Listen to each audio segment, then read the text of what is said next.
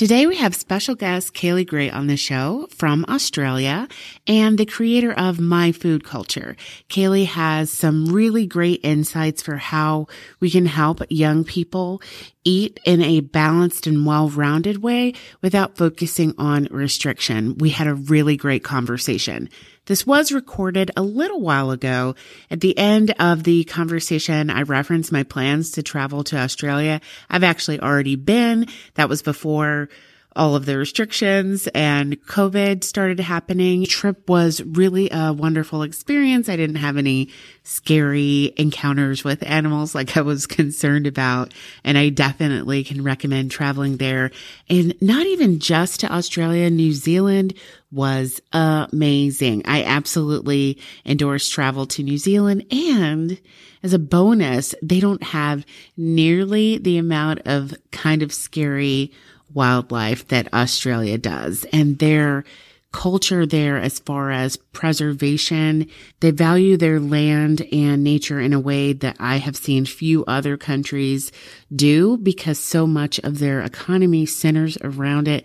And they just have like this culture of outdoorsiness and a real appreciation for nature that I've just never seen before and just really vibed with. So whenever all of this is over, you can add that to your list of places to go. So let's jump right into this conversation. School nutrition, dietitian, here on a mission to show you fruits and vegetables can be super delicious. Eating healthy keeps you healthy on the inside. Keep your stomach satisfied and keep a clear mind. Now you're ready for your academics. Focus, time to handle business. Breakfast, you don't want to miss it. Help your body to replenish. Clean food, clear mind. That is the vision. Tune in to the School Nutrition Dietitian. Woo.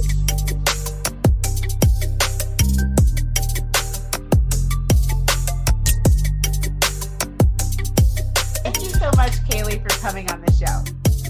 Oh, it's such a pleasure, Dahlia. Thank you so much for having me. I'm so excited to have an international dietitian on. I really wanted to feature people from different parts of the world talking about how pediatric nutrition is going where they live and how school systems operate. So I interacted with someone from Canada who said they don't really have a structured school nutrition program. And that made me realize there's just so much that I take for granted about how things are done here. So obviously everybody's doing it differently. Before we get into all of that, can you tell us a little bit about you and your educational background and work history? Absolutely, with pleasure. So in Australia, dietitians, our nomenclature is an APD, an accredited practicing dietitian, instead of an RD. So interesting little difference already. But I've been an APD for 7 years. So I did a Bachelor of Nutrition and Dietetics at university, and I started my clinical career in a pretty orthodox position. I worked 2 years full-time in a busy clinic, seeing everything from anaphylactic food allergies in kids through to ketogenic diets for epilepsy. Like I got a really broad spectrum in those like a legitimate keto diet. Yes. Like what it's meant for. Okay. Yeah. The initial evidence-based, application of the keto diet. Right. That's exactly right. Important distinction. So I did that for 2 years, and, in my heart of hearts, I've always had such an interest in, I suppose, the emotional landscape and the social factors that drive our eating behaviors. So then I went on and I did some extra training in the non-diet and HAES approach, which I absolutely love and resonate and embed into everything I do. I've done various positions over the last kind of 5 years since then. Most recently, 3 years ago, I started my own company, My Food Culture, and it's a bit of a wild story. I started initially just offering little supermarket tours and cooking classes in partnership with a supermarket, because I wanted to think of a bit more of a creative way to, I guess, help the public to engage with food in a more interesting, less kind of, just a fun and joyful kind of atmosphere. And within 18 months, that had grown to a full-on food events business where we had up to 150 people coming to our food events and cooking classes. So, were there other dietitians working with supermarkets, or were you able to build that up with people not even really being familiar with the concept? Yeah, it's a pretty foreign concept over here in Australia. So I've always had, as much as we work in science, Dahlia, I've got like a very creative entrepreneurial streak as well. And I love food and I love cooking. And I'm like, well, hey, here's a concept that is something I'd love to do. That's something I think the public would love. And it also benefits the retailer because you're providing a cool and novel service for your customers as well. Yeah, so I'd worked in retail during my university study and I had some connections, and thank goodness, I'm so grateful they gave, this crazy girl a chance on a really wild, wacky idea, and it actually really worked. Oh, that's fantastic. So what led you to open or start your company? So you said you already had an entrepreneurial spirit, but was there a gap in the market or a need that you noticed that you wanted to fill that led to you creating your company? Yeah, that's a beautiful question. And, I'm so grateful to all of our colleagues in private who are working in private clinics, who are working in hospitals, who are working in public health positions. There's so much important work there to be done. But with my personality and my passions and interests, I really wanted to be doing a little bit more deeper work with people. So the way I structure my coaching sessions, for example, these days is I actually run 2-hour initial sessions because I feel that's how much of a deep dive I go into people with their eating, which just isn't feasible in a sort of government health kind of position. And to answer your question, is there a market for it? Absolutely. I think there is. For people with more complicated stuff going on, that extra rapport, support, and help, I think, can make a really big difference. Yeah. And you mentioned like it being a government position when it comes to clinical. Do you have universal health care there, or how does that work? Because we don't do that here. Yes, really interesting differences in our healthcare systems, aren't there? So the healthcare system in Australia is called Medicare, and it doesn't give us free healthcare, but it gives us heavily subsidized healthcare. So I believe at the moment for a dietetic consultation, the government rebate is about $30, $35 per visit. So it still leaves a significant gap, for an hour consultation.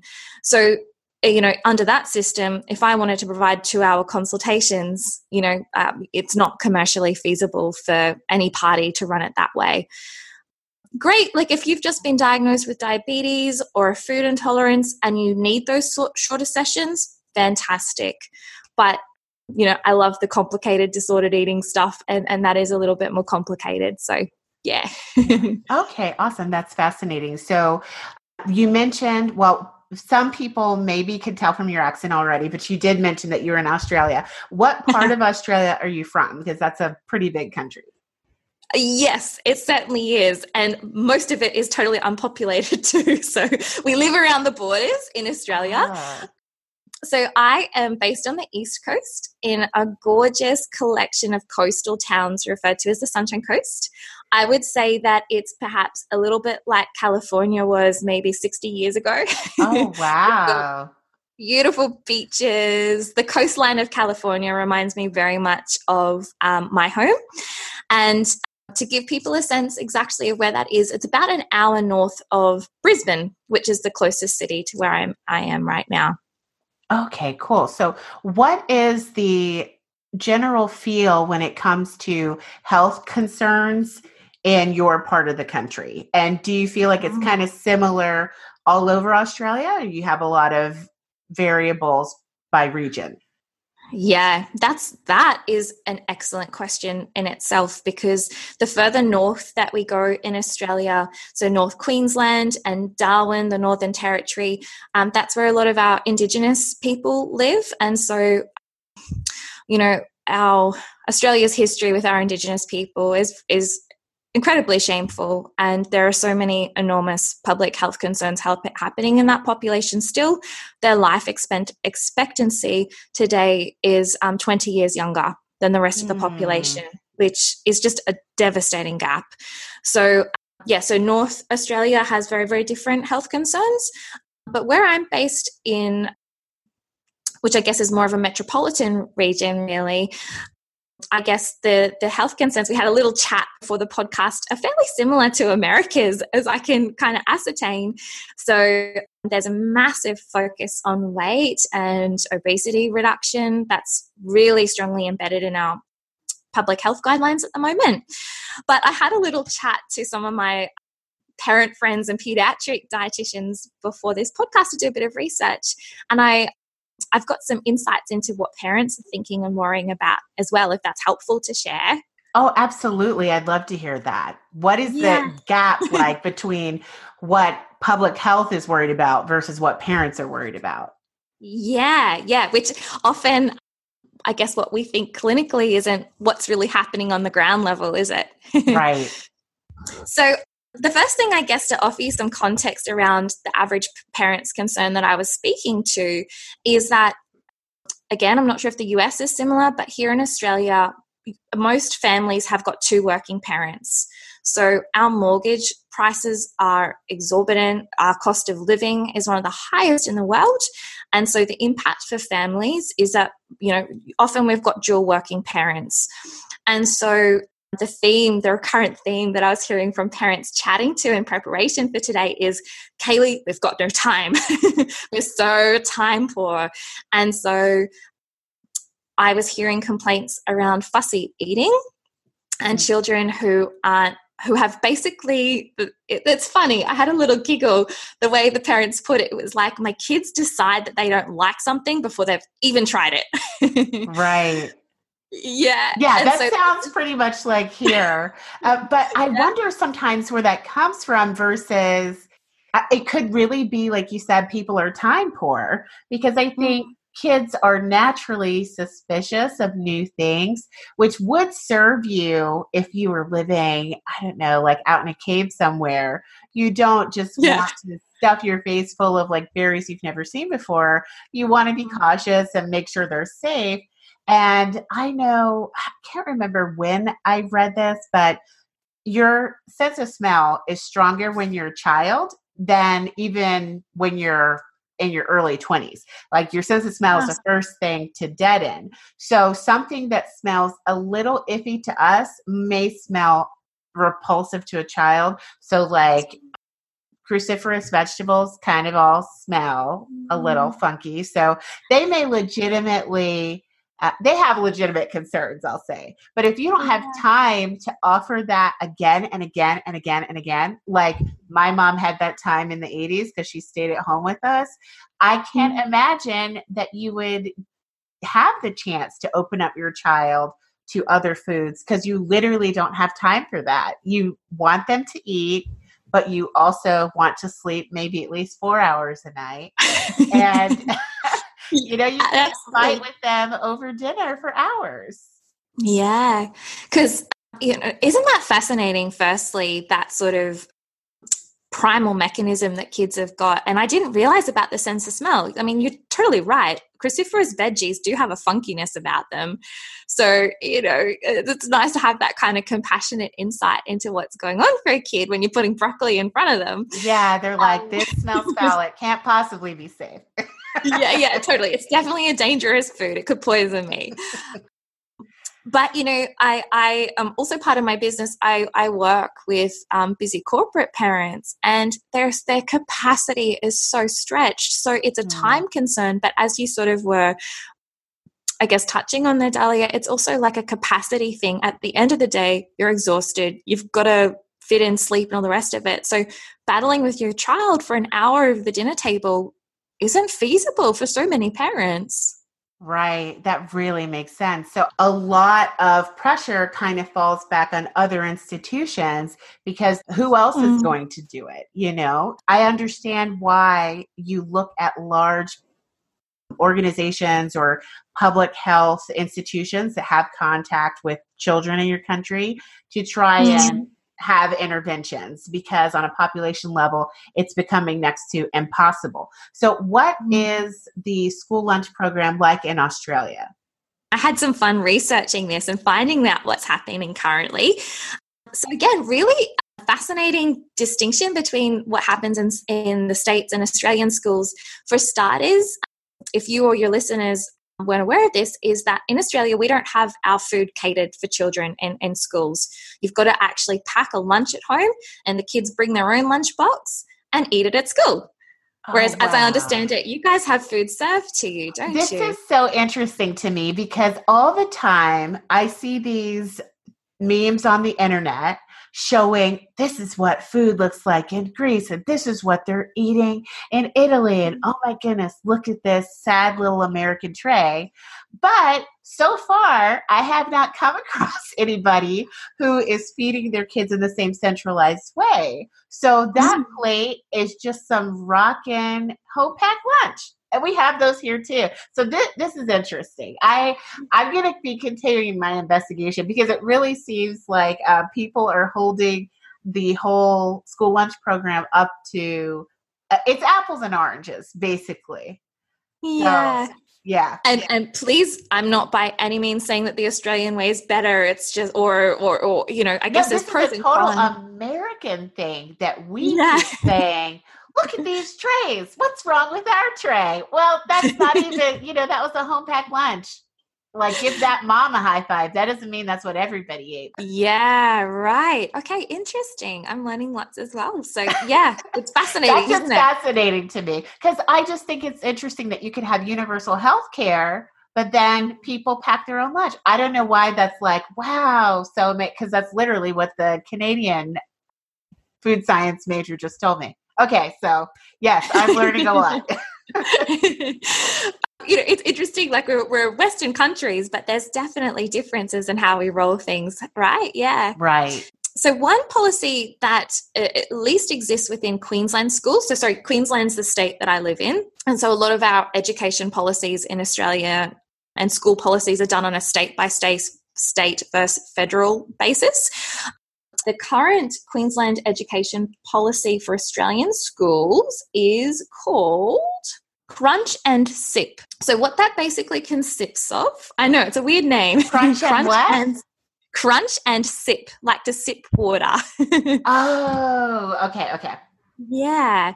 So what this mandates is that for Queensland schools, they must break at least once a day and encourage kids to have, they've got to have a fruit or veggie-based snack and they've got to rehydrate with some water. That's kind of the only real existing you have to put in place.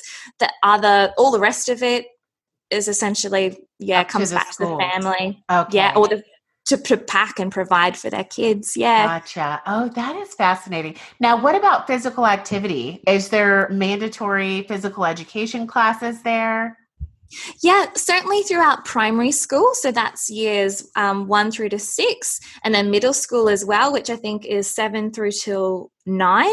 But from the ages of 15, 16, and 17, kids can elect in high school as to whether or not they're doing school sports or movement. So, and that's an interesting thing to put in place because I don't know about you, Dahlia, but when I was in my teens, that's the age where you're so self-conscious about exercising in front of boys and stuff. So I really feel like it should be mandated all the way through. But yes. Well, there were a lot of girls that really hated PE. They would come up with some pretty bogus excuses to get out of PE. But I do remember thinking that it just could have been better. They really had some amazing opportunities. They did introduce some things that were fun, but it really seemed like it depended on your particular instructor, how hard they were trying to find the type of movement that every kid might love. Some people, they just always did the same old thing. And like calisthenics, that's not exciting. And kids want to play. Even as a teenager, you probably want to play, but not everybody's athletically inclined. Not everybody has good hand-eye coordination. And like you said, teenagers are so self-conscious. So the last thing you want to do if you're not an athlete is be forced to play a sport where you're going to be terrible. You're going to be big class. And the whole thing's just going to be a disaster. We had some that introduced line dancing, which as dorky as it was, I thought that was really fun. Yeah. And we did square dancing. I'm just really into music and any kind of organized dancing. So I'm not sure my peers loved it, but I thought it was great. But softball and all of that, just no. Some things need to be voluntary. So can you tell me about your food philosophy and your philosophy around movement? You mentioned the HAES approach.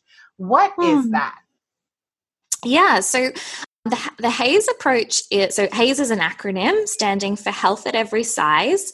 And the core philosophy, as I understand and interpret it, is that basically we focus on health irrespective of somebody's weight. So it's a very body positive, body inclusive approach to health. And it basically says, you know what? It's the behaviors that are really going to make the biggest difference to our health and well-being. The quality of the food you eat, how you move your body, how you look after even your social life. So it's got like a very holistic, beautiful, rounded feel about it. We're not focusing on the scales or dieting or body shape or weight at all. So HAES is for everybody. Oh, I love that. You mentioned that you loved cooking before you even went to nutrition and dietetics. So what has your relationship with food been like? How would you describe how you see food, the role that it should play in our lives? Yeah, so that has shifted enormously over the last 15 years. So, I'm very open in my business about the fact that in my late teens, I really struggled with disordered eating myself.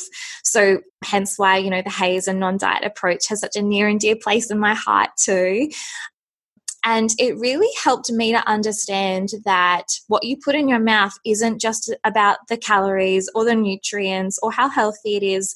I believe that food is such an important part of our social, cultural, it's even part of like the fabric of families. Like I'm 32 and I grew up in a time where we still sat down for family dinners without TV, and to eat and share and laugh together each night. Those are some of my fondest memories from my childhood, which just doesn't happen in most families today here. I believe that learning to rediscover the joy of food and cooking, learning to trust food again, learning to trust your body and the signals that it is giving us all the time around what feels good and what doesn't feel good as far as food's concerned, is just a really yummy, sustainable way of approaching health and well-being. I love the way you phrase that it's a yummy way to approach health and well-being. Yes. Yeah, I definitely agree that we can't neglect what a joyful experience food is meant to be and think that we're going to come across something that's sustainable. I think sometimes when I'm explaining this in workshops and seminars and programs, people are like, oh, so Kaylee, you're saying that if it's joyful for me to eat chocolate 3 times a day, then that would be great for my health. I'm like, no, that's not the message here. Right. When I say joyful, that's really looking at it from a very 3-dimensional way of how that experience of food is for you. So, I eat chocolate fairly regularly, but would it be joyful for me if I ate it 3 times a day? I'd feel really sick. So the joy of, sometimes it feels really joyful to prepare a beautiful, green smoothie or big salad, and to treat yourself with nourishing food can be a act of joy as well. So I just wanted to make that little nuance there. Yes. And I think, because people don't trust their bodies, the assumption is, if I let it loose, if I loosen my grip on my appetite, I'm going to go crazy and I'm just going to go off the deep end. But if you think back to childhood, when you didn't have all of these food beliefs and you just ate what you wanted to and didn't what you didn't want to, much to your parents' chagrin, you can think to like, remember that time your mom turned her back and you ate as much candy as you wanted. Your body shut that down. You don't have to worry about the excess because like you said, you're going to get sick and you probably won't do that again. So if you're really in tune with your body and you're doing what feels good, eating low nutrient food all the time does not feel good. So you don't have to worry that you're just going to have cookies and ice cream for days on end because you'll feel awful. So it's only when you're in that disordered way of looking at food where you're always thinking about restriction, like when there's a little window for you to have forbidden food, then you overindulge. But when you can have it whenever, like, who wants 5 pieces of cake? Literally nobody in reality. The only time you would ever do that is when you think, I'm never going to have cake again. So today I'm eating all of the cake. Yes. Oh my gosh. Yes, yes, and yes. I can, I personally relate to that relationship with treat food, and I see it in my clients all the time as well. And it's interesting. Children are actually, as adults, some of our greatest teachers when it comes to having a good relationship with food. I've got a 10-year-old nephew who stays with me fairly regularly, and I just find him so fascinating the way he eats. Like, some mornings, I cannot fill this kid up. It's like, I'll do 2 lots of eggs on toast. It'll be, Auntie, can I have a smoothie? It's like he's this bottomless pit. And then other mornings, he's like, I just want an apple.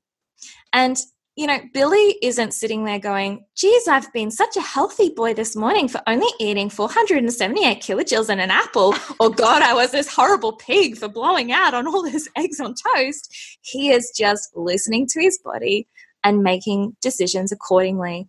And when we give some kids some freedom with that, we, to a large extent, can regulate our own nutrition needs intuitively and beautifully. Right. Yes, absolutely. I definitely think that's true. Well, what is the food culture like in Australia? What are the typical foods? And do you see big differences between what we're eating in the States? And you mentioned you've visited the West Coast before here. So you know that California is essentially like another country. Like, it really doesn't represent what the rest of the U.S. is eating. I feel like there are aspirational selves. I know not all Americans agree with that, but I'm like, what they're doing out there in no way connects with my part of the country, but it gives you an idea. So what are you guys eating? So there's a huge coffee culture on the Sunshine Coast, and we're very outdoorsy. So, it's warm all year round. You can virtually jump in the ocean at any time of year and it's going to be bearable. Wow. So there's we've got a huge brunch culture. But what I noticed in terms of eating out in America is that it's a lot more fresh over here and different portions. Like, I've got a big appetite. I can pack it away when I really want to.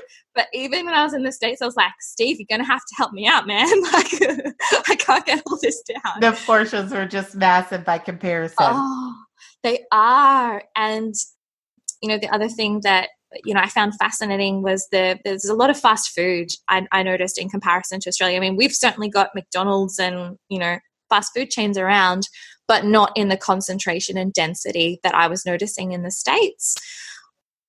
That being said, your beer is amazing. Oh, okay. That is good to know. That is good to know. Yeah, we really are. There is like a whole culture built up around that. And then the food that you find in that setting, it is a whole thing. Yeah, now, it's when next it level. comes to, being time poor, I assumed that Australians had all kinds of vacation and holiday time, because no matter where you go, like if you go to a major national park in the United States, there's at least one Australian there, in my experience. So how are you getting all this vacation time if they're working you guys so hard? What's the average work week, do you think? Is it 40 hours or is it more? Look, on paper, and what the average Australian's getting paid for would be 38 to 40 hours. But a lot of us are on salaried jobs, which means that you've got to stay and get the job done. So I would think the average Australian's working 9 hours a day, Monday to Friday, plus some commute time. So, how does that compare to the States? Pretty similar, yeah. And then I don't have any children, and I don't know how people who do get any sleep, because with your commute plus being at the office, 9-10 hours is not strange. And coming home and actually wanting to prepare a meal, it just seems like a lot. So I do see that. I think that's one of the barriers, is that people don't have the time to cook at home. And because this is the second or the third generation that hasn't had the time to cook, people don't even know how anymore, because when would you be instructed if your parent is working all these hours? There's no time to teach you to cook either. So now, even if someone comes across an extra hour or two in their schedule, what are they going to do with it? Like, then you would have to look up a recipe and get on YouTube. At least now we have more resources for instruction. So yes, that's a positive. It is, but it's also, it's a double-edged sword in some ways too, because it can also be overwhelming. So some of the feedback I was getting from the mamas that I reached out to before today's podcast was like, on one sense, they're overwhelmed and they're paralyzed with trying to decide what they should be cooking, or because there's so many different opinions, right, about health out there. And so I think there's a part of parents that are yearning for some simplicity as well in what they should be doing and cooking and providing for their kids. Yeah, I don't know. Like yourself, I'm not a mom myself, so I'm speaking vicariously through the women that I spoke to, but that's the sense I got from them. Yeah. Well, that is one of the things I really like about approaching nutrition from a scientific perspective is I understand, because I've worked in public health settings with moms before. I understand that some people don't really want input from someone who they don't think has had the same experience as them. But the truth of the matter is no two people have the same experience. So even if you are a parent, that doesn't mean you know what all other parents are going through. And if you think anyone wants to hear about how they should raise their kid, just because you're a parent, good luck with that, because that does not go over well for anybody. So I just tell people, hey, I'm just spitballing ideas here. I'm just here to help. Don't kill the messenger. And it's about you and what you know will fit for your life. Like, you try and give people some ideas and say, hey, this is what other people have said was working well for them. You can pick and choose. You can do what you would like. All I can tell you is what the research currently indicates is good for most people, because that's really, most of our research is based on the general population. There will always be outliers. So you would really hate to present something as like 100% of the time, this is going to work for everyone. Well, that's just not how anything works, honestly. Yeah, absolutely. It's even our RDIs in Australia based on the average. So what about the other 50% who's above or below that RDI average? Like, it's, look, I love our profession. I've got enormous respect for the amazing researchers and people who develop this information for us. But by the same token, nutrition science is hard. As you were kind of alluding to there, everyone's got different factors, our biology, our genes. So we've got very well-informed, educated guesses in a sense with a lot of our nutrition guidelines as well, don't we? Yeah, and nobody wants to hear that, because I know that's how I feel even when I go to the doctor. I'm like, everybody's guessing. I didn't sit in this waiting room for a guess. I want an answer, and I want it to be right the first time. So I can understand their frustration, but we just have to be realistic. Yeah, and if you press someone to give you a definitive answer, know that you are forcing them to give you bad information. Yeah, totally. Like, human beings don't fit into check boxes, do we? Yes, exactly. And really, I think that's why health professionals should be facilitators in a lot of instances more than anything else, because you are the one who should be observing how your body is reacting to treatment and to dietary changes every day. So, I know it's difficult, especially for children, because sometimes they don't have the words to explain when they feel a shift. So it's even interesting to me to see how you identify an allergic reaction in a child. The ways that they may describe their symptoms is totally different from what an adult would say. And so it's all been really interesting thinking about how, where you are in the life cycle, whether you're aging and you're starting to there are just so many things that change as you move from birth to the opposite end.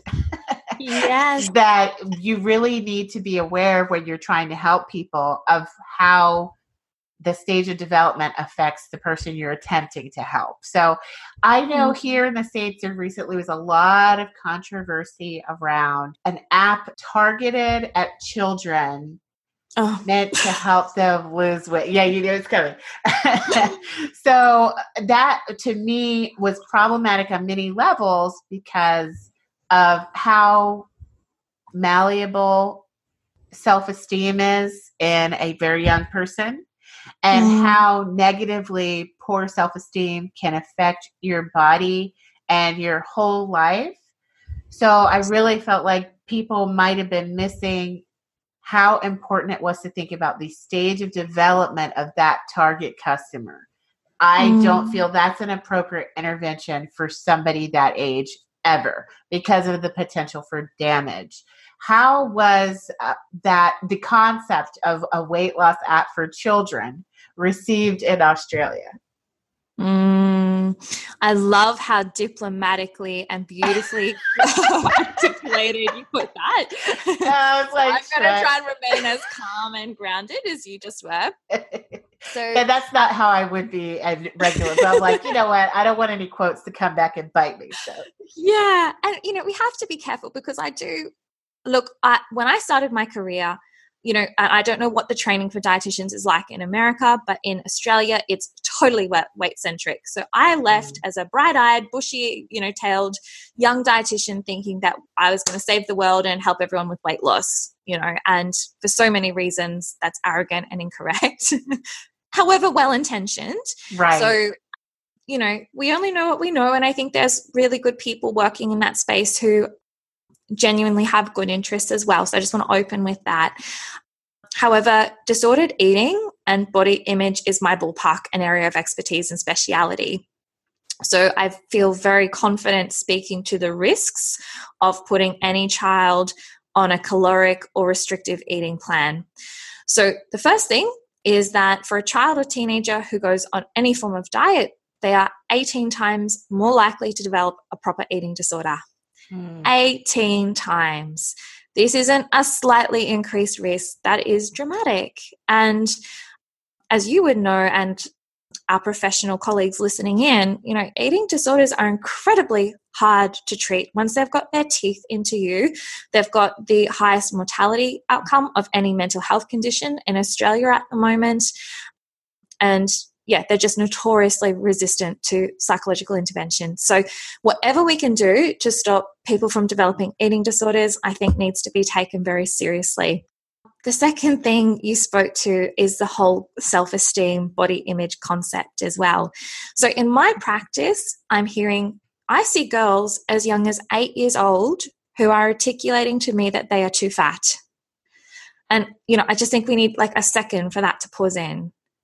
When I was 8 years old, I was still playing with Barbie dolls. I wouldn't have had the slightest concept of being fat, thin, or anything. You know, my body was just my body. Yet for so many reasons, there is this increasing and pervasive concern amongst children and teenagers about what their body image is. It's within the top 3 concerns for young people in Australia at the moment. So to be put on a regulated, calorie-restricted eating plan by any person of authority in your life is reinforcing that message from diet culture that your body needs to be controlled, not trusted, and regulated within a certain size. So that's my gentle way of saying that, you know, that there's lots of concerns with the app for us here in Australia. I haven't heard any positive messages of support from dietitians, and in fact there's some petitions circulating against it within, you know, our regulatory bodies and things as well. So psychologists and dietitians over here in Australia are extremely concerned about it. Yeah I had no idea that the risk of having a diagnosed eating disorder increased that much as a result of dieting at that stage of development. That's really disturbing. So what do you tell parents if a client comes to you and they are concerned about health outcomes for their child. They just want the best for them. And a lot of people, because they conflate health and weight, they get concerned, and everybody fluctuates as they grow. Sometimes you put on a little bit of weight as you're gearing up for a growth spurt, but it can be scary, I think, for parents who are really just concerned about the health of their child. What do you recommend outside of that restriction and telling the kid to look outside of themselves for permission to eat?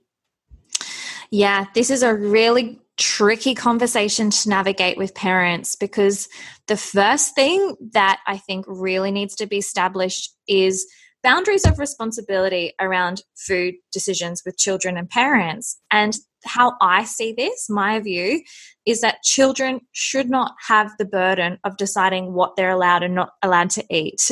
Like, trying to get your child to intellectualize their food choices isn't appropriate under any circumstance, unless there's a food allergy involved.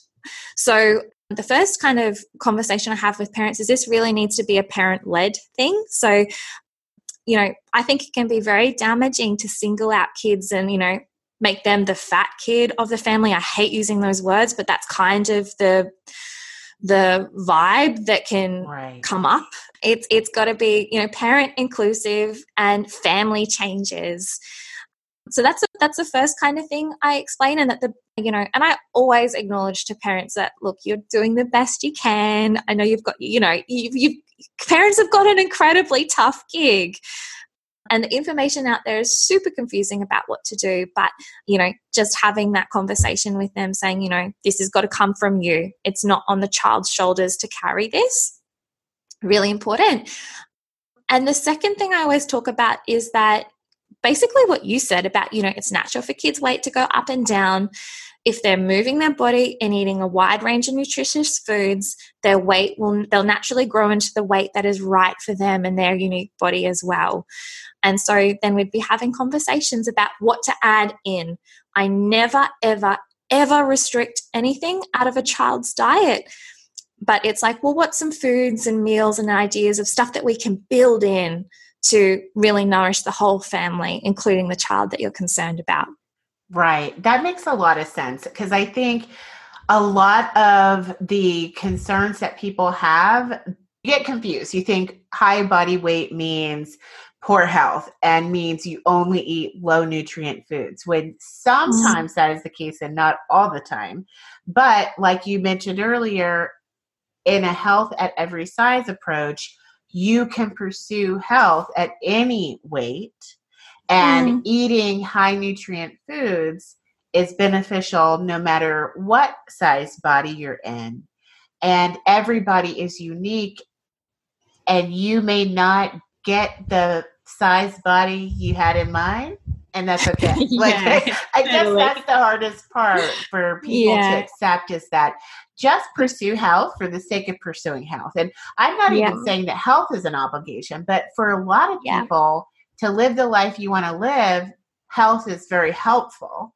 And however that shows up for you, because not everybody is eating a ton of vegetables isn't going to magically eliminate all kinds of illnesses, that are chronic, even though you see that put out there all the time online. They're like, oh, I just drank celery juice for months and I was cured of all of these conditions. Well, if that was really a scientifically validated statement, you would have heard about it somewhere aside from Instagram or Facebook, Exactly. Yeah. You can eat a healthy diet, but it's, like you said earlier, it's one part of a bigger picture of health. And it won't be the same for everyone when this picture's, complete.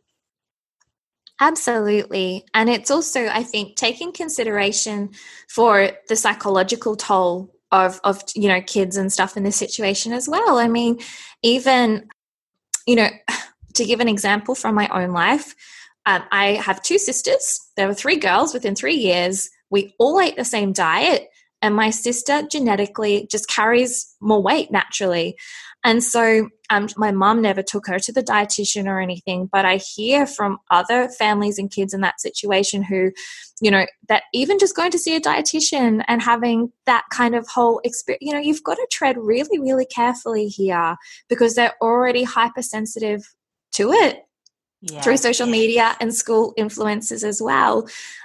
And so we don't want to create harm here, not just from the perspective of what they're eating, but what their experiences working with health professionals in these really sensitive, tricky topics, what that's going to be like for them and what they're going to remember for the rest of their life too. Right. Absolutely. It is fascinating to see that children raised in the same home can end up being so distinct, but we're used to people being unique in some ways. But we really have been sold a false bill of goods when it comes to there being a direct relationship between what you eat and what size your body is, because that isn't the only factor. Of course, calories are a factor, but that's not all there is. You know, I've known twins that were fed precisely the same thing because that's how their parent did food prep. And their weight expression has just been completely different, has always been completely different, you know? Isn't that amazing? So were they identical twins or? Identical twins. Wow. Now, in the end, the twin whose weight was always higher eventually had to have her thyroid removed because she had nodules that were affecting her thyroid function. So that was part of the explanation for why her metabolism was always different. But, you know, looking at her, you just would have thought, oh, well, this twin's getting up and eating extra food at night. It's like, no, she's eating the exact same thing. Stop giving her a hard time.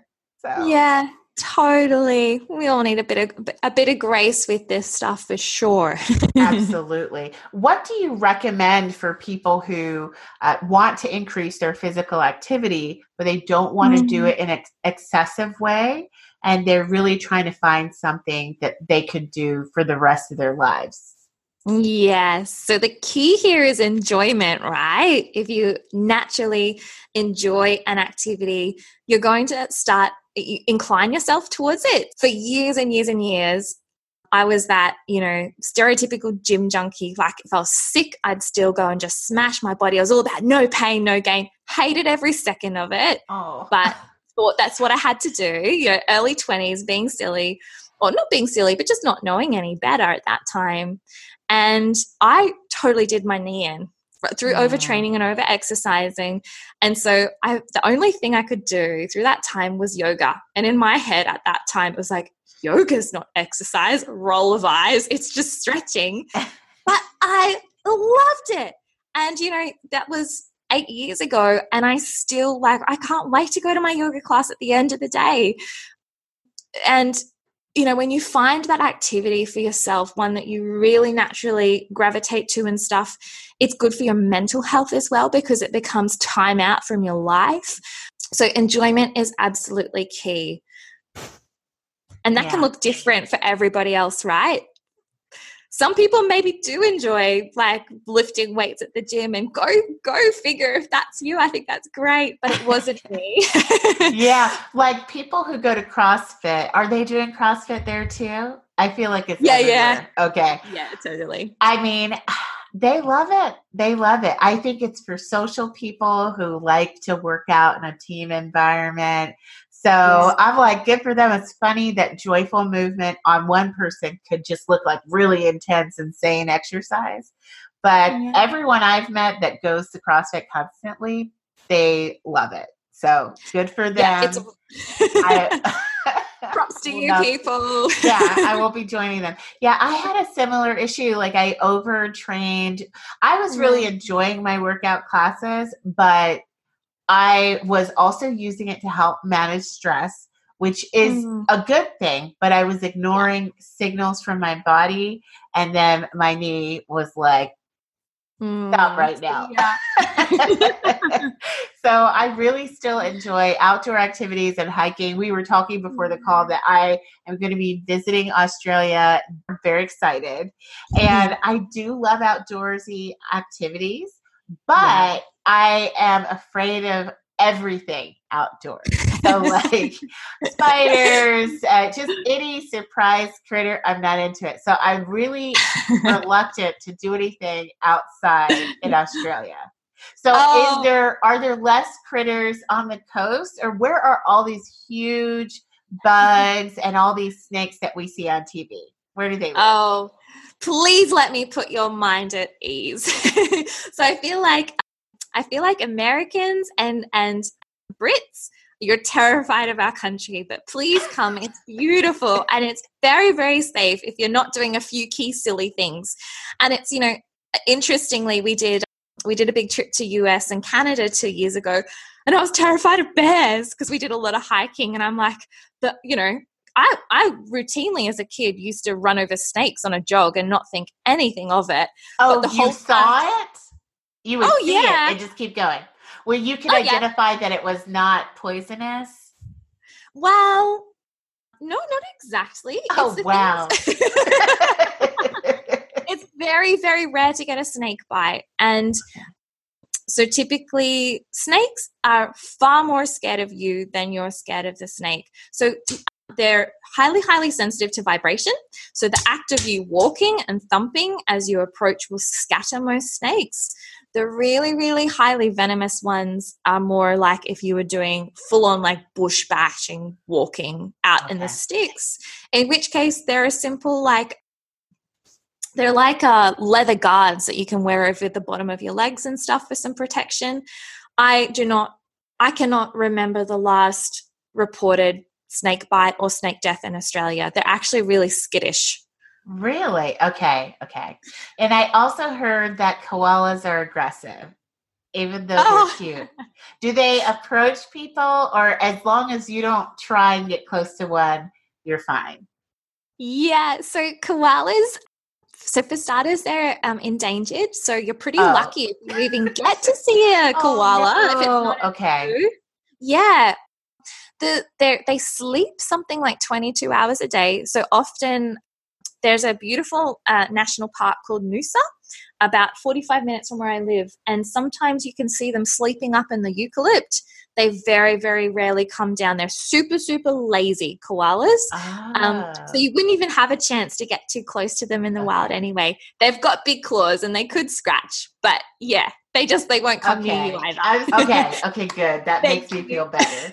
I'm so glad you came on. It's so interesting to hear how many things our food systems have in common and where the differences are.